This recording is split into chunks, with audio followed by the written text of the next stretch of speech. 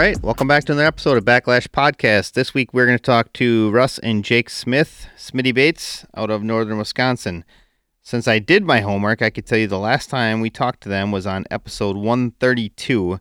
And so if you want to hear more from Russ and Jake, go check out episode 132. And if I remember right, which I think I do, that was probably I'm guessing that was probably right before a season started, potentially.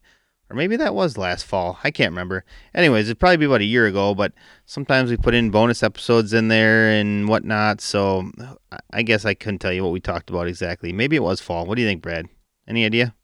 I'm struggling to remember. I was trying to remember, and I cannot think of it. So if it was 132, we're at what right now? I think we're at 191. This is episode 191, I think. So it was probably early fall last year then. It's been a while. Yeah, I mean, I'm guessing it's probably going to be somewhere in that ballpark. I don't remember exactly, what we talked about. Right. I do remember we talked to him. We had like a split episode. We talked to Kevin Pischke, and we talked about Northern Wisconsin opener, and that was and I think that was, if I looked right, it was maybe like 116. So maybe it was a fall episode. Maybe we talked to him about fall fishing last fall. So maybe you could jump in, and who knows? Maybe we talked about the exact same things. I don't remember. Yeah, I don't know, Jeff. I mean, amazingly enough, these podcasts just have kind of ran together, and it's weird. I think we've talked to this guy not too many weeks ago, and it's a year ago, and then I think that we haven't had somebody on for a year, and it's only 2 months ago. So they're all blending together. It's amazing to me. It's kind of a struggle sometimes. Who we talk to, what we talk to who, but it's always fun. That's for sure. Yeah, that's like it's our weekly conversation, right? Who do we talk to? What do we talk about? What's this? What do people want to hear about? Guess we should say if you want, you could reach us on social media. Backlash Podcast is on Facebook and Instagram. You could also email us backlashpodcast@gmail.com. As I always explain with that email, you may or may not get a response quickly or not. It really depends on what we're in the middle of, because running our day-to-day businesses is far more important than the podcast, because that's, I guess, what makes the world go round, right? The podcast is just this fun little game, I guess, that we play in our spare time. We'll call it spare time, right, Brad? Can we say that? We have spare time, don't we?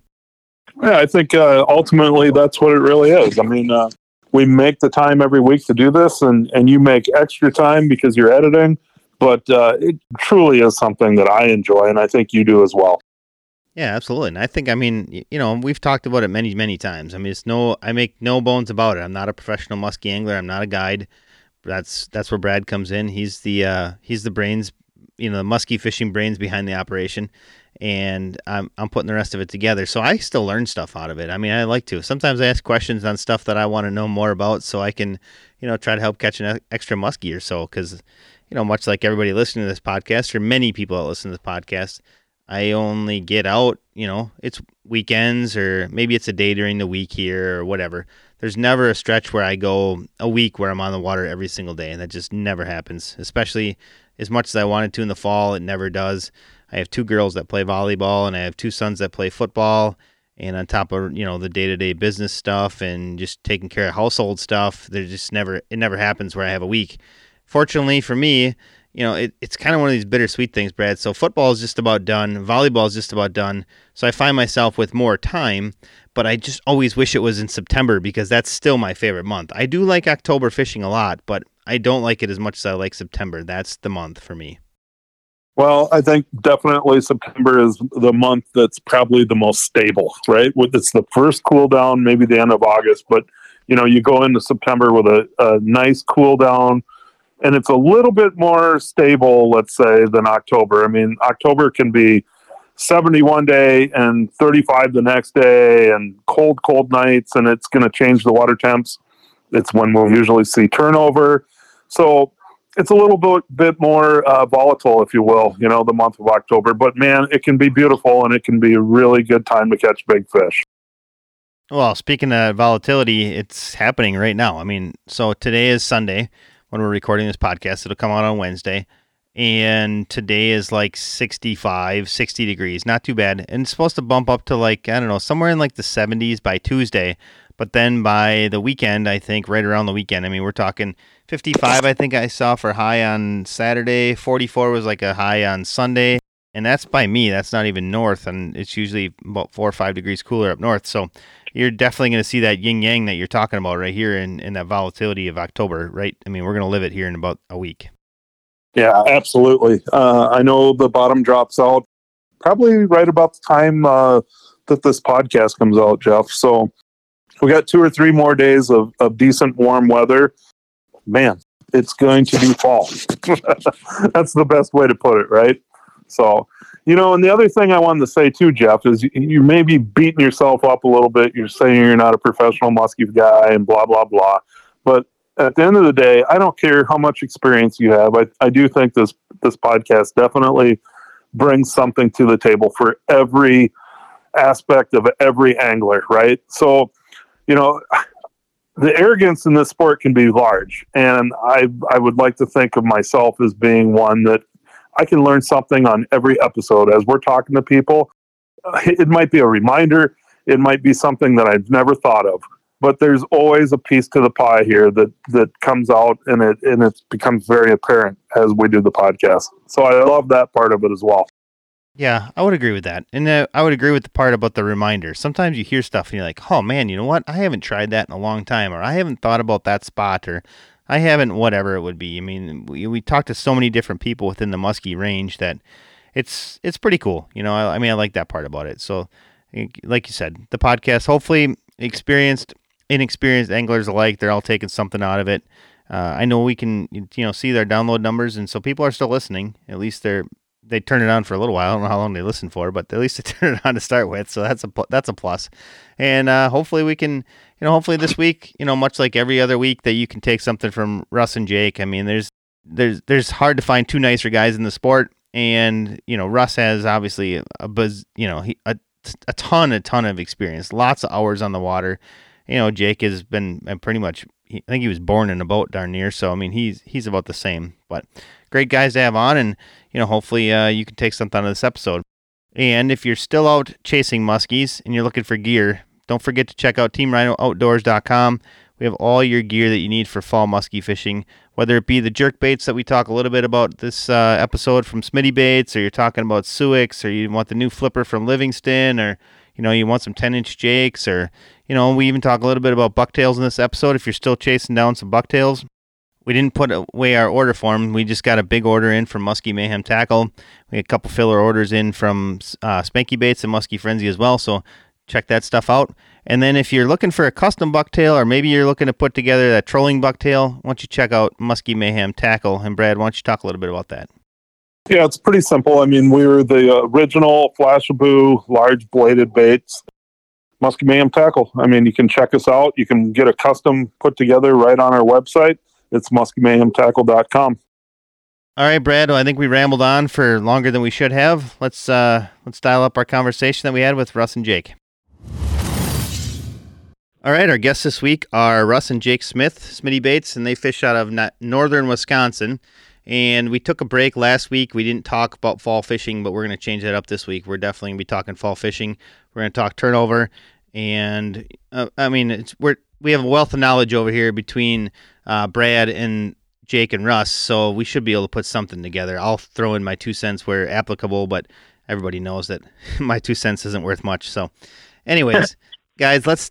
I want to thank you for taking time out of your schedule. I know that you guys just got off the water, and we kind of put this one together last minute. So I appreciate you, foregoing dinner or whatever. I interrupted your plans on this Sunday evening to put this episode out. So thank you. Well, thanks for having us. Awesome, yeah. All right, guys. Well, let's start it off with an update. What have you guys been finding on the water as of? We'll say the last couple of weeks. What have we got for water temperatures, and how's the fishing been? Fishing's been pretty decent. It hasn't been excellent. We've been working for every fish that we're catching.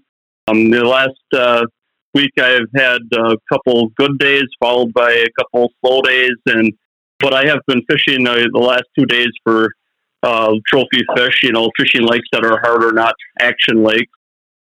I had a father and son day out on Thursday. We had a double, then a 38 tiger and a 40-inch regular muskie. So we've been moving fish and seeing follows, and it's been pretty decent. Water temperatures are dropping. I had one lake that I was on in the last week was 52 degrees. So they're getting there. Some of the smaller lakes are turning over. So they're getting there, and the bigger lakes are, not turned over yet.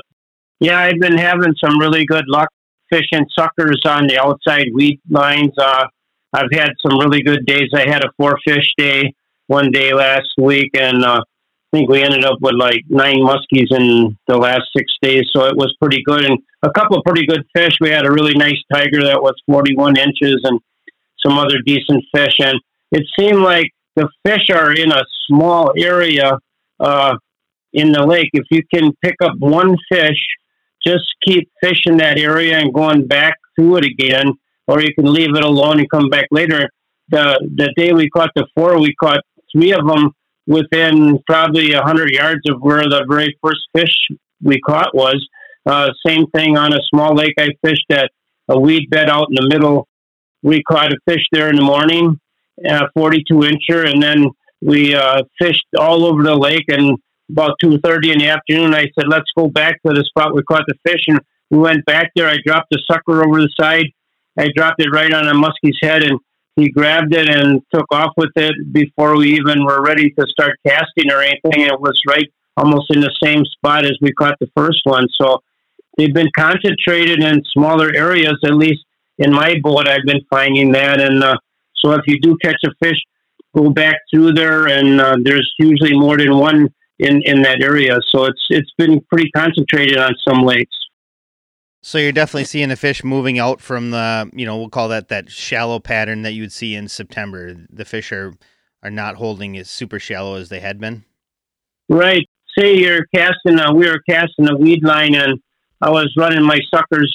It's always been on the deep one, although we caught one on the float. I'm running 2 suckers, one on a float and one deep with 2 ounces of lead or something to get them down there. And the magic number for me that one day where we caught 4 fish was 14 feet. And that was on the outside of the cabbage. So that was kind of a magic number for me. Yeah, all the ones I've been getting to seem to be a little bit deeper. I heard on your last podcast, or maybe it was the one before, you were talking about you had your sucker right on the top. Was that you were right on the surface or something, and you had one? Yep. That was last I had weekend. quite a few of those in September. I had a lot of those, really shallow weeds where the sucker's like a foot down, and you get to see them hit it sometimes, which is pretty cool. But recently they all seem to be off, going off the edge a little bit. So let's talk a little bit about suckers before we move into, into further fall fishing. How do you guys determine how deep you're going to be setting your suckers? And then I would imagine you guys can probably run at least 2 of them, I would think, in your boat, right? Yeah, I mostly run 2. I have ran 3, but it can be trouble, especially if it's windy and different conditions. I really stick to just using 2 of them, and the depth depends on the lake a lot of times. Some of the lakes that we fish are not really deep lakes, so you might be fishing. If it's stained water, you're still casting near the weeds, but some of these lakes, the weeds only grow to 5 feet of water or 6 feet of water if it's dark. So you might have your boat out in 12 or maybe 15 feet and still kind of casting up to the weed edge. And then other times you might be in a lake that, your boat's in 40 or 50 feet of water and working, the Cisco spawn a lot of times in the fall. The steepest drops of the lake are the areas we target where the Ciscos, come up at night to spawn, and then they're on the edge during the daytime. So, Jake, you're talking about doing that off in the deeper water. Are you always relating to some piece of structure while you're doing that? Yeah, we're usually, like bars that run out, flat and bars that run out from the shore. Working those a lot of times at the inside corners, and then, work around, depending on the size of the bar, you might work around the whole thing. Usually, relating to some type of structure. Yeah, there's places on some of the lakes we fish that are like big flats that run off of, say, a point someplace. And one place we always catch fish at this time of the year, we call it the dinner plate, because if you ran suckers down there almost every time you drift over that spot during that day, you're going to get a pickup on it. You don't always catch them, but you're going to get a pickup off those spots like that. They like to hang off those, deeper spots, and that could be a spot that's like 15 to 20 feet deep, that dinner plate was. So, and they seem to be, at this time of the year, they'll be hanging off on some of those deeper spots like that. So, when we talk suckers, I mean, we always talk about the sucker side of things, how you're working it and what you're going for. Talk to me a little bit about, with you guys being able to run, say, a sucker plus being able to cast at the same time, which we can't do here in Minnesota. It's one line per angler here in Minnesota. Right. So what are we doing with the other baits? Are you guys casting the whole time? Are you just trying to work suckers? Suckers aren't necessarily the easiest thing to deal with. I mean, they're kind of a pain in the butt a lot of times. So what are we doing on the other rods? Are we casting? Are we running rubber, wood? What are you guys doing?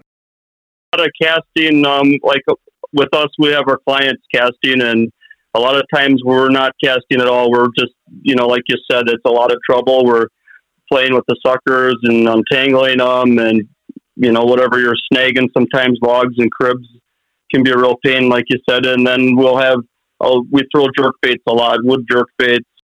If you're fishing those deeper Cisco lakes, we'll jig the Fuzzy Does It sometimes too, and that seems to help.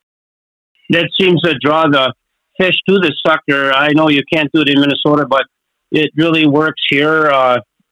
We catch a lot more fish with casting combination with dragging suckers. I had just the other day a client that brought his son along, and the son never caught a muskie yet, and that was their goal for him to catch one. And so they said, "Why don't you cast too?" I said, "Well, if I cast, I'm going to catch a fish, and I want you guys to catch them."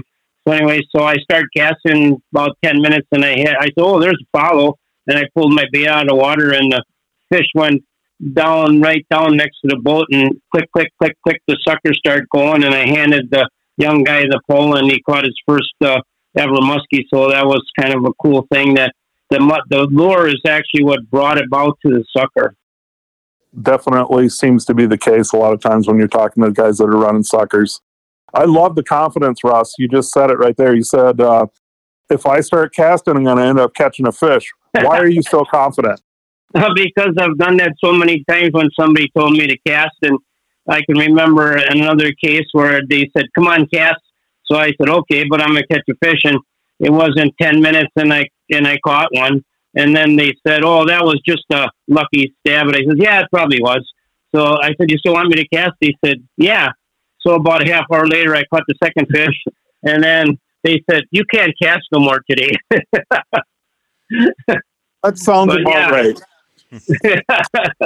It sounds about right. But, I think there's more to it than just that, too. One is your confidence, I believe. But the second component to that is a lot of times a cadence, too, and how you work a bait. And exactly. It's super cool to hear you say that. Yeah, I don't know. One time I was casting a chunk of wood that had no paint on, and they were laughing at me and said, "You're not going to catch anything on that." And after the second fish, they said, "You can't cast no more." On a chunk of wood with no paint. Those are the good ones. That's all you can say about that, right? Those are the action. That one had the action that they liked that day. So, yeah, it's always fun to do that. I'm going to be fishing the next couple of days because I only have one client with me, and it's an old-time client I fished with for years. So I'll be casting the next few days. So I hope to get some teeth marks in some of my baits the next couple of days. Well, I wish you nothing but luck. Well, thank you. So, Russ, let's talk about that. So you're going to be casting the next couple days. What's the combination going to be? Because I would imagine you're both probably not throwing the same bait. You're probably going to be switching it up a little bit. What do you think you're going to end up starting with? Well, I think that depends on, the water temperature, if it's still going down or if it's still staying the same.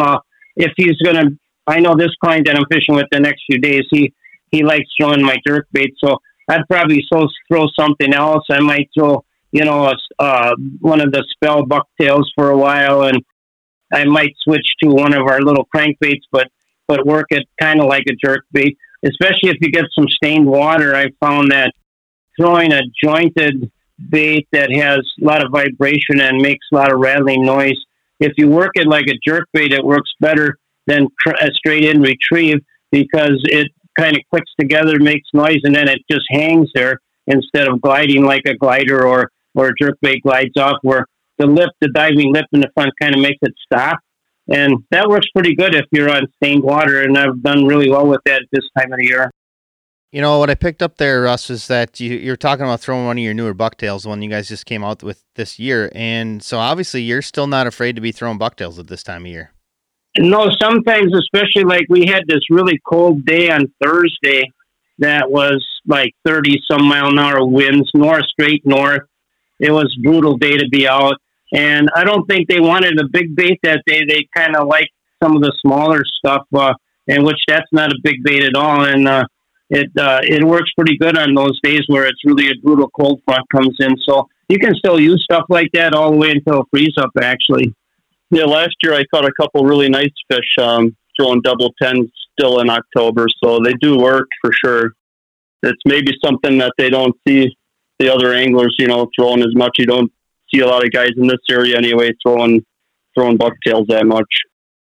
Brad, you've talked about it for, we're going on 190 some episodes, so you've probably talked about it on, a good handful of those in the fall about how you still have success on bucktails. And I found it interesting how Russ said that he does too, because I know based off sales, the bucktail, and I also know by looking at, watching what anglers are throwing, bucktails are very underutilized at this time of the year.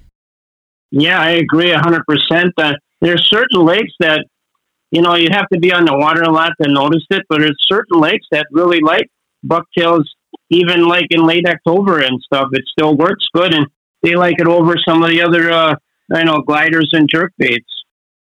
So are you typically like counting those down deeper in the water column, or are you just running them the same as you were, 6 weeks ago when the water was still warm? I'd say that I'm slowing. I might not be working it deeper right off the bat if I'm throwing it to a weed line or, off of a bar, but I slow my retrieve a lot and then let the bait get quite a bit deeper than you normally would at warmer water temperatures, and that so the bait, when you get it to the boat, it's down there pretty far, and that seems to work good. Slow rolling it instead of speeding it in or buzzing it in, it seems to work better working it slower and deeper. I would agree completely with that statement, and I think a lot of times fishermen are programmed to what they've read or what they've seen on TV, so on and so forth, more so than the fish are, right? And so, trying other baits that aren't typical of that season can really, really put some more fish in a boat. I haven't tried your new, is it the grenade? That's the one that sinks? Yep, that's correct. Yep. I would think I'd like to give that one a try. I think that would be something that would work really good in the fall, because you could count it down and retrieve it, and you could probably get it down 15, 20 feet, no problem. You can, absolutely. It drops a foot a second, so made the math really simple. If you want it to be down 15 feet, well, guess what? You count to 15, and as long as you're working at a slow to a moderate pace, it's going to stay right in that depth column too. Well, that's a great tool to have, because a lot of this stuff doesn't get that deep, and if you are fishing out deeper, like you say, you count it down to 15 feet and start your retrieve, it's just another tool for us guys to catch fish with, and it's a really good idea that you have there. Well, I appreciate that. It definitely scored some fish last fall and throughout the whole season, but it's another look for these fish that they haven't really seen before. We make a jerk bait that is a lot heavier. It's a double weighted one, and we use that a lot because you can count it down and it stays down there all the way in, which that's what you need in the fall. I would agree 100% with that as well. One of the things that I've noticed that I don't even know 15, 20 years ago, it's really strange. We, for a long time there, all we did was throw bulldogs, right? We were throwing mag dogs and pounders and whatever over here in Minnesota. And it really works. Don't get me wrong. But it seems like you might go 2 days where they're wanting to eat rubber. That third day, they want wood. And it's really weird. And that might last a day or 2, 3 days, whatever it might be. But when you're not catching on rubber, I would throw wood and vice versa, and I think big wooden jerkbaits, plastic jerkbaits, whatever they might be, are underutilized as well. I think everybody's so locked into predetermined that we need to throw rubber. Definitely jerk baits can be a huge key. Yeah, it can be pretty exciting when the fish are turned on a piece of wood, and it happens every year, about this time that they really start working well, and I'm looking forward to fishing actually the next few days. Well, I would imagine, you probably get kind of I don't want to say bored, because that's probably not it, but it's definitely not as exciting if you're out there, trying to make things happen. But I understand your position. You guys always want to, get your clients on as many muskies as you can. So I get it, but I'm sure you got to get itchy once in a while to want to get out there and cast. Yeah, especially when you get people that aren't really good casters, and how important it is to place a cast in the right location. Say you're fishing a steep shoreline that has trees laying in and this and that, and it's so important to put the bait in a key position. And I know if you don't get it in there sometimes the first time and the guys are splashing their baits all around in there, usually it doesn't work. So that really good cast in the right position is going to pay off a lot more than 3 or 4 or 5 false casts and finally lay one in there. And usually it's history then. It's so important to have that first accurate cast in the right place. Let me ask you a question about that, I guess. How is it that you know where to put the cast? Is it just time on the water? What is it? I mean, obviously, Russ, you have as much time on the water as any one of us here. Is that the key to it all? Well, I think using your eyes, not worrying about looking at your depth finder, say, and you're just using your eyes. For instance, some of our lakes are lined like with bulrush beds, and in a bulrush bed, it might be 5-6 feet deep right at the edge of the bulrushes. So the muskies actually can swim right through those bulrushes like nothing. They can go right through there, and there's bait fish in there, perch and other things like that. So there's a little pocket, for instance, in the weed, in the bulrush bed that goes back maybe, say, 6, 8, 10 feet, a little pocket, and it's not very wide sometimes. And if you can make an accurate cast back in that pocket, that's the fish zone right there. And there's, the chances you're going to get a strike or, get a foul or something that's going to come out of that area. I've seen it happen many times over the years. Right now, there's a lot of the lakes we're fishing have these black dead weeds that are lined along the shoreline, and casting right up to the edge of those. There's usually, we've caught a lot of fish in these weeds, and if you cast too far, you land right into them, and it's over. You're pulling your bait full of these weeds out of there. But if you can get it right on the edge, that's, being able to put it in that spot is very important. I was just thinking of some clients from last week where I was picking out backlashes for, put it this way, I would have had about 3 years worth of backlash pictures for the social media platform. It was insane. We could have put them out one a day for like 3 years, and it was a struggle, but that's what came to my mind. Yeah, it's like you put the guys in a great spot, and then they're backlashing, or their bait is up in a tree, and you're going in there trying to get the bait out of the tree, and all the spots that they should be casting, they just screwed up everything because the fact that the boat going in there and all the commotion going in there, if there was a decent fish there, he's not there anymore. And that's so important. Like Jake said too, some of these lakes where the weeds are dying, there's like a black line and there's little pockets between them, and there's fish in there, but the guys throw it too far in and they're hung up in the weeds. And I'm not complaining about clients. I have a lot of good clients, but it's just a wasted cast. And you think if you were casting, you wouldn't have done that, and you would have caught a fish probably out of some of those spots. A couple of years ago, I had 2 guys out, and the one guy casts too far, and he lands in the weeds, and he's probably thinking, why are we fishing so close to these weeds this time of year? And, his buddy puts one right on the edge, and he says, oh, you're in the weeds just like me. And there was this huge boil, and he set the hook, and it was a 49-incher, and it was laying up in, 5 feet of water, and that was mid-October, so they're in there. Yeah, I'm not, by no means I would ever rip on anybody, but I do think that the more practice that they put in before they get in the boat with you, I mean, accuracy can make the difference, and you hinted to that just a second ago. Yeah, it really does. It's really, and like I say, going and casting 4 or 5 times kind of around the spot isn't very good. It usually doesn't pay off. But one real accurate cast right into a little pocket or something like that is the one that's going to catch the fish. So it is important. I tried to stress that to people, but nowadays with our good equipment and good rods and reels, you can be more accurate than, say like the old days with no fiberglass stick or whatever. And now you can be pretty accurate. And if you just take your time and lay one in there, it pays off better than 4 or 5 casts kind of around the spot. So yeah, that part is a big thing with clients. That's the frustrating thing about being a guide a lot of times, but that's why they hired us. So they learn, and there are a lot of times they're beginner fishermen, and you just have to expect that's something that's going to happen, and that's only one way to learn is by going out and fishing, and they're probably learning a lot more going with the guide. So that's a good start for them. Yeah, absolutely. One of the things that we used to do in the spring on 20, 25 years ago, we would just make it a game.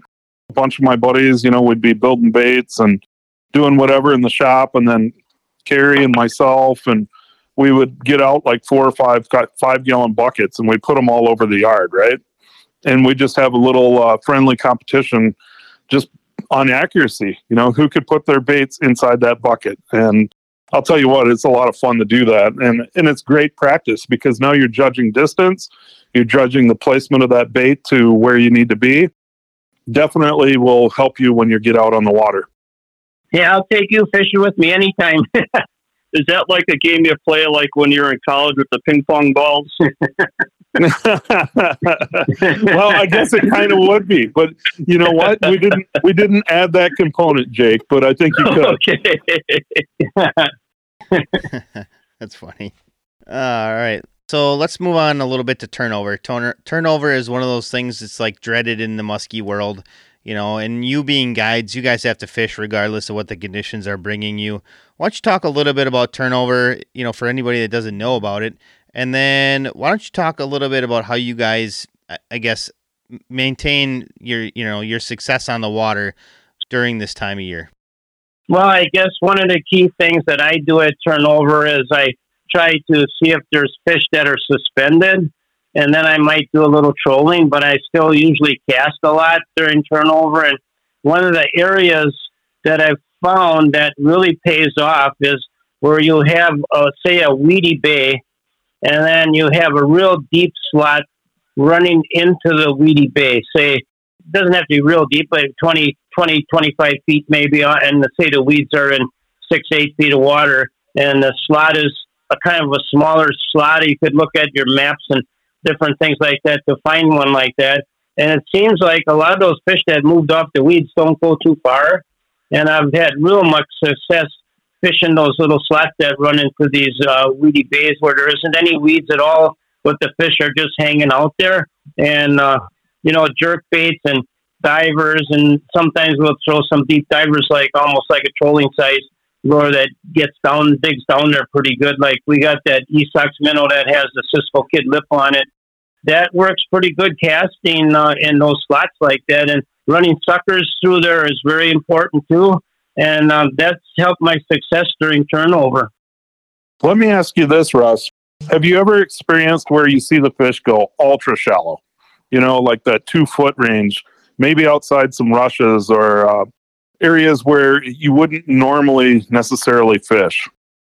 Definitely, and that's a very much overlooked area because everybody's thinking deep. Like I said, I'd go trolling maybe if I saw fish out there, but there's sometimes those fish are in real shallow because there's still bait fish in there. I mean, I can remember, I don't fish walleyes much in the fall anymore, but I can remember catching walleyes in shallow water after turnover. And if there's other bait fish, well, there's always like perch and northern pike and stuff like that in there. And that's part of a muskie's diet too. They like northern pike, little pike and stuff. So those fish still are hanging around in some of that slop. And you can get a really big fish in 3 feet of water actually at that time of the year. And it's highly overlooked by almost everybody that muskie fishes. They're all thinking deep all the time after turnover. That's not always the case.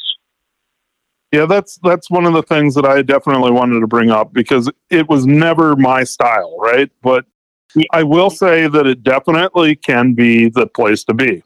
And I'm not going to say that it happens that way every year, but Right. man, I'll tell you what, some of the biggest fish I think that I've ever gotten to see in some of these systems is where you're up in that 2 foot. And I think some of it might be, and correct me if I'm wrong, but I think some of it might be, you have that bright sunny day. Yeah, it's cold, but that sun's going to penetrate that water quicker and warm up whether it be a sand bottom or maybe some rocks or even some of them green weeds that are still up there. It warms up quicker. So I think maybe there's a little bit more comfort zone there as well. Yeah, I agree with that. Also, the wind sometimes seems to be a factor in that shallow stuff.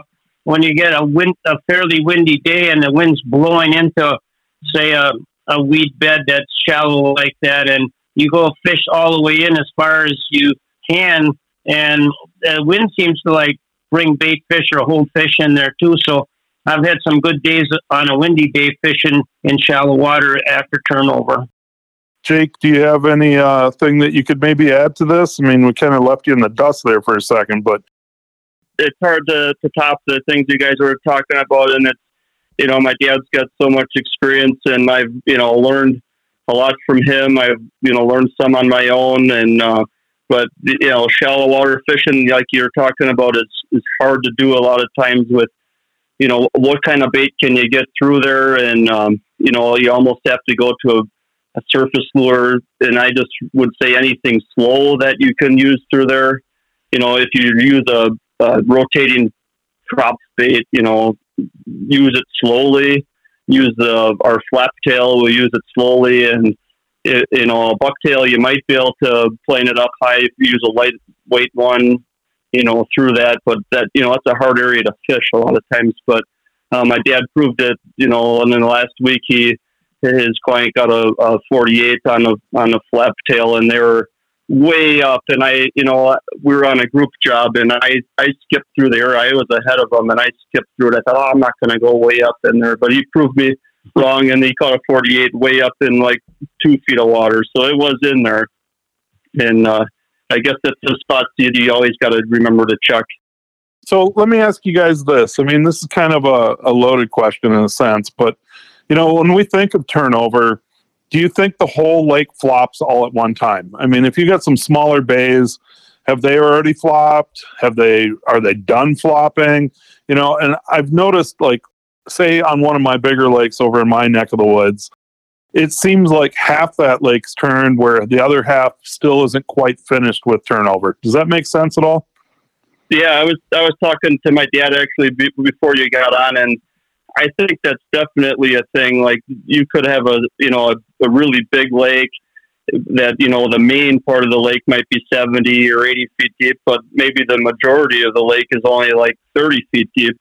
So those bays definitely have to be turning, as far as I would think, way before the rest of the main lake. The main lake maybe is a week later that it's, warmer water, so it would take a little longer to flip it over.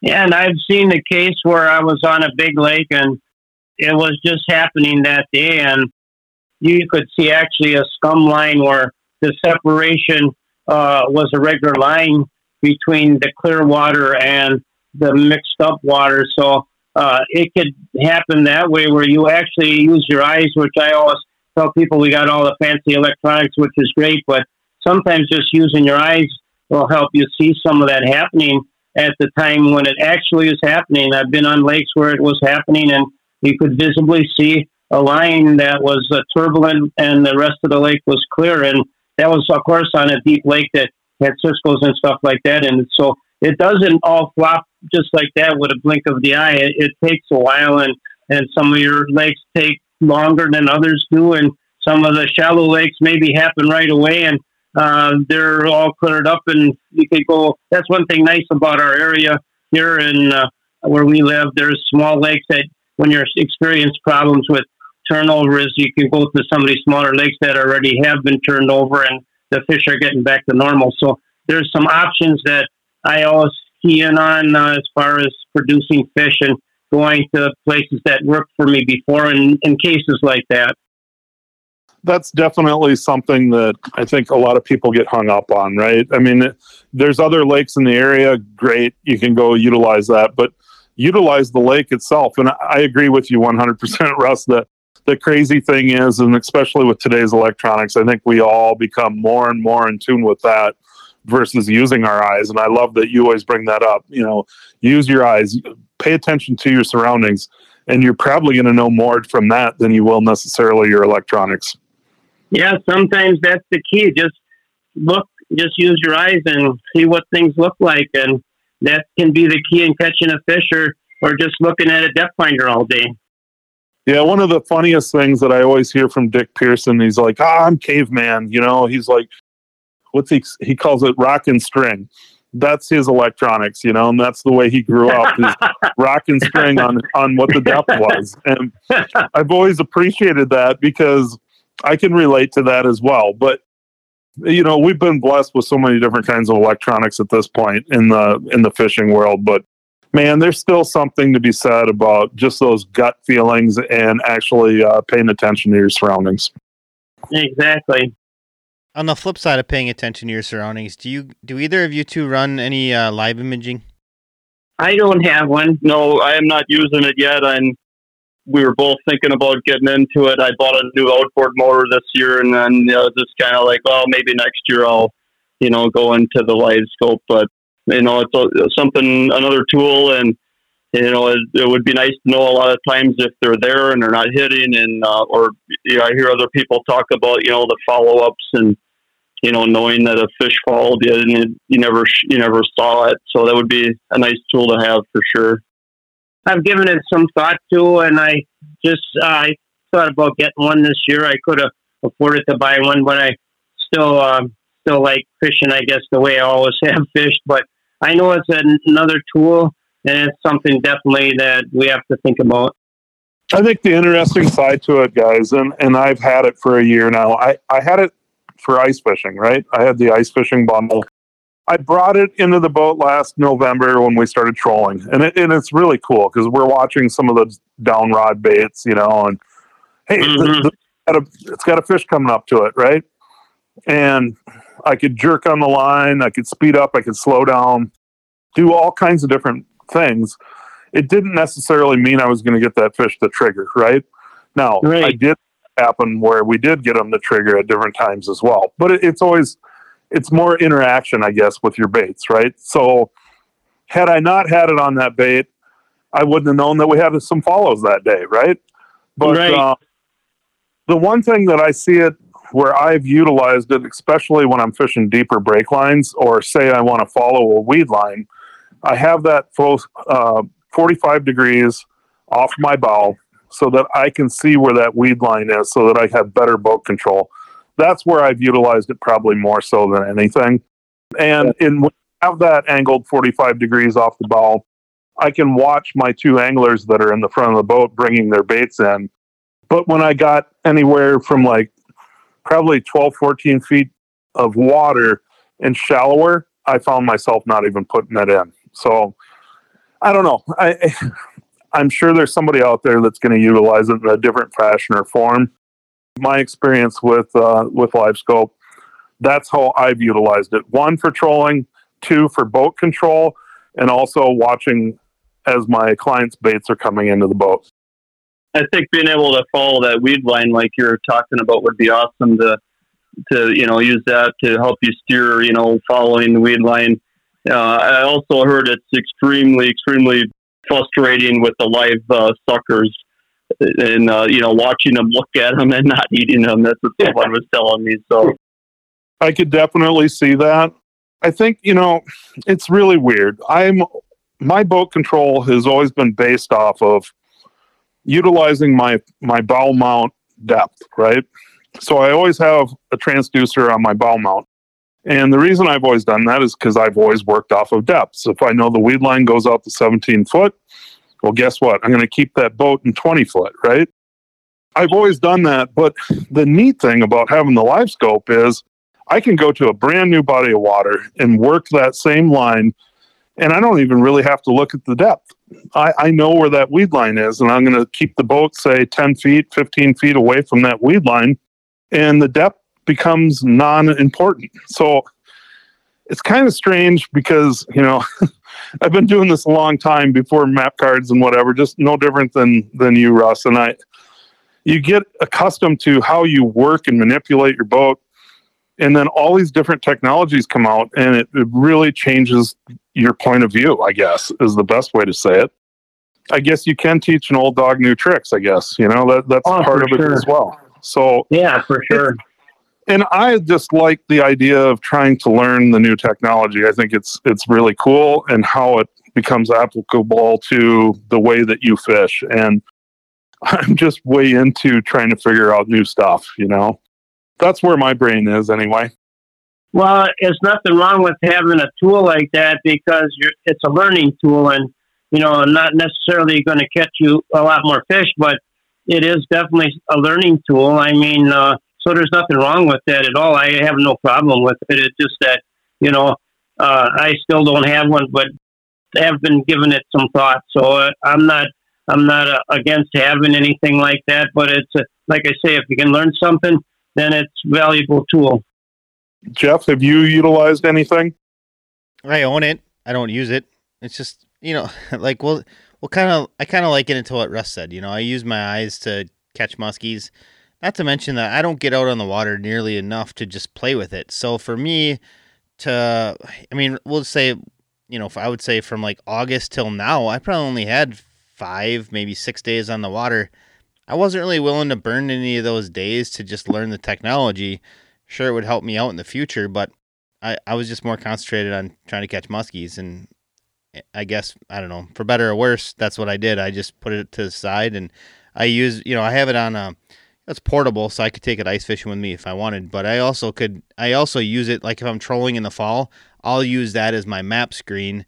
So that's the only use I get out of it. I actually don't use my live imaging at all. I'm sure it hinders me in certain instances, but if I ever had time where I had, a couple days on the water, and, I had multiple days on the water, I would probably use it, because I think it's beneficial. I've actually had many people tell me how it's beneficial. They're like, you don't realize how long a muskie will hang around the boat after it follows in, and then, or how it'll, kick back out maybe 15 feet away from the boat, and how you can run that bait right by it and you have it come back and get another shot at it, things like that. So I'm sure it has benefit, obviously, but I just haven't put any of it to use. All right, so last week, Brad, myself, and Chris from Lungin Lures, we had a little conversation about like how fast you're cruising around to locate fish, like how fast you work spots. And I'm sure it's obviously got something to do with, time of year, whether or not, like right now you'd probably maybe be working slow, but typically if you're out there trying to find fish, you don't have a lot of stuff located, fish moved, whatever. How fast are you guys working? I'm a pretty slow mover. I know the spots where we've seen fish, where we've done well, and I'm a slow guy. I just poke along, and I don't know what my speed is. It's probably half a mile an hour or something like that. In the summertime, yeah, I might be moving a little quicker. If you're throwing bucktails and stuff, you can cover a lot, more bucktails and top waters. You can cover spots a lot quicker. But right now, jerk baits, you got to move them a little slower, and I'm a slow guy. I guess I'm kind of a slower fisherman too. And, if you're out on the lake and nothing's happening in all your weed spots, I remember in a turnover period where there was a muskie on every point, you just skipped a lot of the shoreline and jumped from one point to the next, and it was very successful. And then some days you could go back the very next day and you thought you had them figured out, but they weren't there anymore. And so then I started fishing on the other part of the lake where there was more rock structure, and that's where they were. So the fish move, and when you think you got them figured out, there's always something else that comes up. But you got to have an open mind and say, let's try something different, because all my points weren't working today, so we're going to go fish rocks, which it turned the day around, and we caught some fish that day off of rocks. So you got to move around. Like I said, I was jumping from one point to the next, because there were fish on every point, and we caught quite a few fish off those points at that time. Yeah, just the other day I had a guy out and his son, I think I talked about earlier, and he caught a nice muskie, and we're sitting there, and he goes, maybe we should have a little lunch. I said, well, why? You would think, why would you want to have lunch? You just caught a muskie. You should keep casting. So we sit and we have a sandwich. All of a sudden, zig, zig, zig, like that. The sucker goes out the back, and we caught another muskie sitting in the same spot. And just like my dad, he was talking about that a little earlier, that the fish have been more fish than just one in a spot. So that's something to think about. I like catching those lunchtime muskies. That's a bonus, Jake. So, Brad, I got to figure out. It's just us Wisconsin guys. We like to move things a little bit slower. Maybe we're just absolutely not. Maybe we're just slower in general. No, I don't think that at all. I move the boat very, very slow. I'm very methodical about how I chop a piece of structure apart. But I think where you confused Jeff last week, what we were talking about is we're having a hard time locating fish. And where I said that I speed things up is if I'm struggling and I can't find fish, I'm going to move the boat faster and chop it apart. Just bang, bang, bang, looking for an active fish to give it away exactly where they are. That's when I utilize speed. But I'm no different than what Jake said. He said 0.5. It's 0.4, 0.5 miles an hour when I'm moving across a piece of structure. That's how I'm going to chop that apart. And that's with 3 people in the boat. If you have 1 or 2 guys in the boat, you're going to even need to go slower. And a lot of times I think, especially when you're in thicker weeds, during that time of the season where you're fishing weeds, those fish, if they're down in those weeds at all, they're not going to see that bait if you're burning by them really fast. Now, if you're looking just for that one active fish, then I think speed can work, right? So there's 2 different ways to look at this. And I think maybe you got hung up on how we were saying it last week. Well, I think I got it, because that's kind of what I was figuring. Like if you're on a lake and you haven't seen the lake, or you don't know much about the lake, obviously the faster you move along, I understand where you're going. You're going to try to contact more fish that way. And so that makes sense to me. But I also got it, like on their instance, they're fishing water that they know. So they're going to, move along a little slower, chop it up a little more. Typically, even if I don't know the lake, I'm going to check out the map. I'm going to either do that, or I'm going to do a couple trolling passes to see kind of what I'm dealing with. And then I'm going to pick out a few points at that. And then I'm still going to work slower. But I also think some of my point of view is a little bit jaded from the fact that I would say less than 50% of the time I'm fishing, I probably have somebody else in the boat with me. So inherently, I need to change up my tactics a little bit, because I don't want to have my cast be 20 feet apart from each other because I'm working too fast. There's just too much water in there.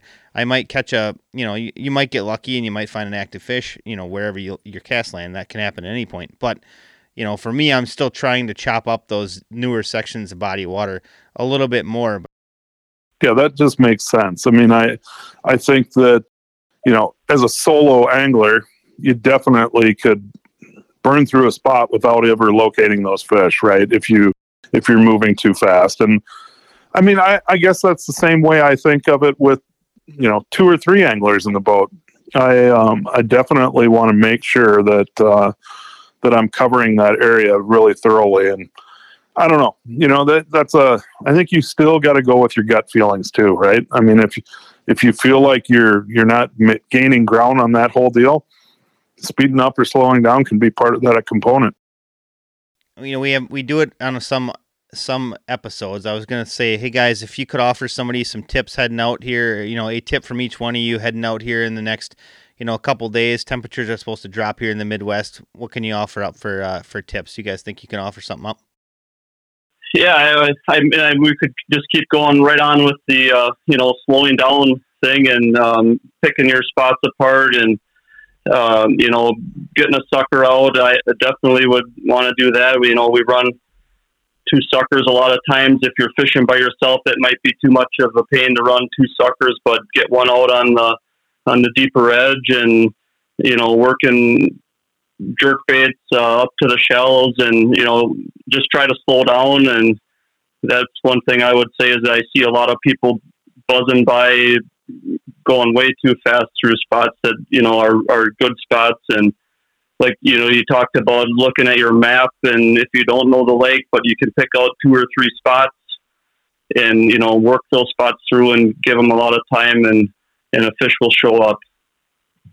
Yeah, and I think, if you have multiple people in the boat with you, definitely, like for me, I'll be throwing something different, or, a client should be throwing something different. And sometimes you just key in on what's working, what's having follows on, and different things like that. The choice of baits, you might have a guy throwing your bulldog or your double 10 or whatever, and then the other guy throwing a jerk bait or a glide bait.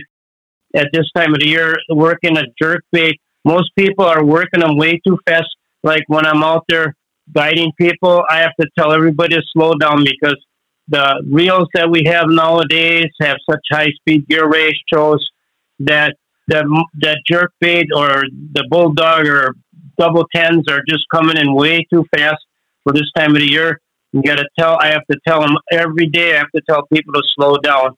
And the jerk bait or a glide bait, especially, the strikes always happen on the pause.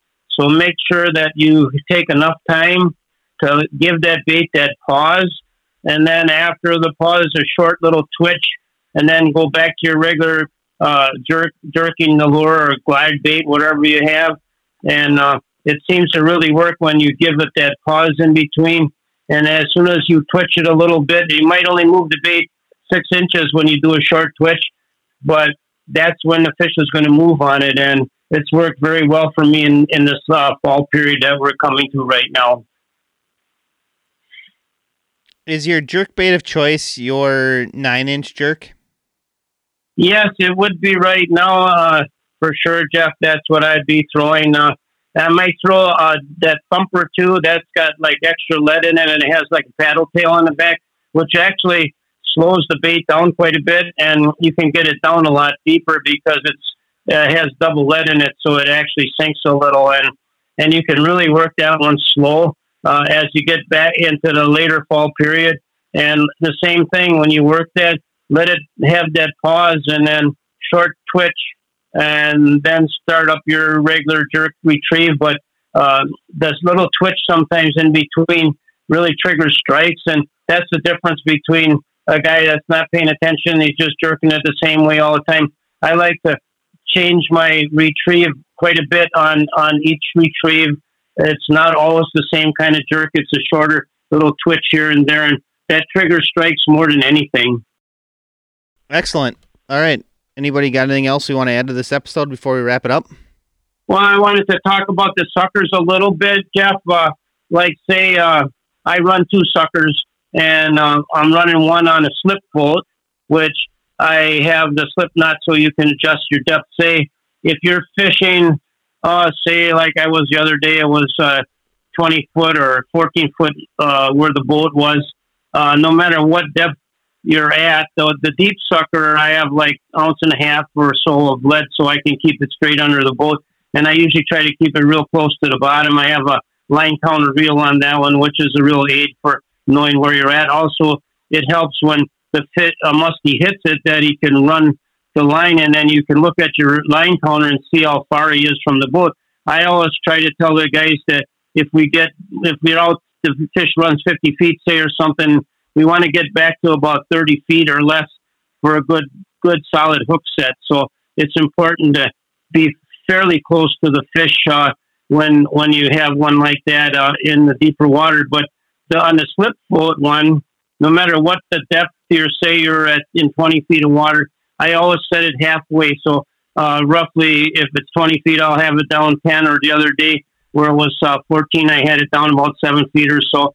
So if you can keep it about halfway to whatever the maximum depth is where the boat is, that's a good guideline to go if you're trailing a couple of suckers out there at this time of the year. All right, so Jake and Russ, before we let you go, recently you guys launched your website. Why don't you talk a little bit about where people can find you on the internet, and then if people are looking to book trips with you, how can they go about doing that? Yeah, our website didn't get hit quite as bad as yours, but we lost our domain name, but we did get it back now. So if you type in smittybaits.com, it's just one T, SMITYBAIT. .com. That's our website again. So you can get all of our information on there. Our cell phone numbers, our email is on there. So if you want to book a trip, we're both booked up for the year. There's nothing open for this year, but you can, try to get in for next year. Well, once again, we want to thank you both for taking time out of your schedule to talk muskie fishing with us. We hope that you guys both finish off your season with much success. And we want to thank our listeners for tuning in to another episode, and we'll find everybody with a new one again next Wednesday. Sounds good, guys. Thanks for that.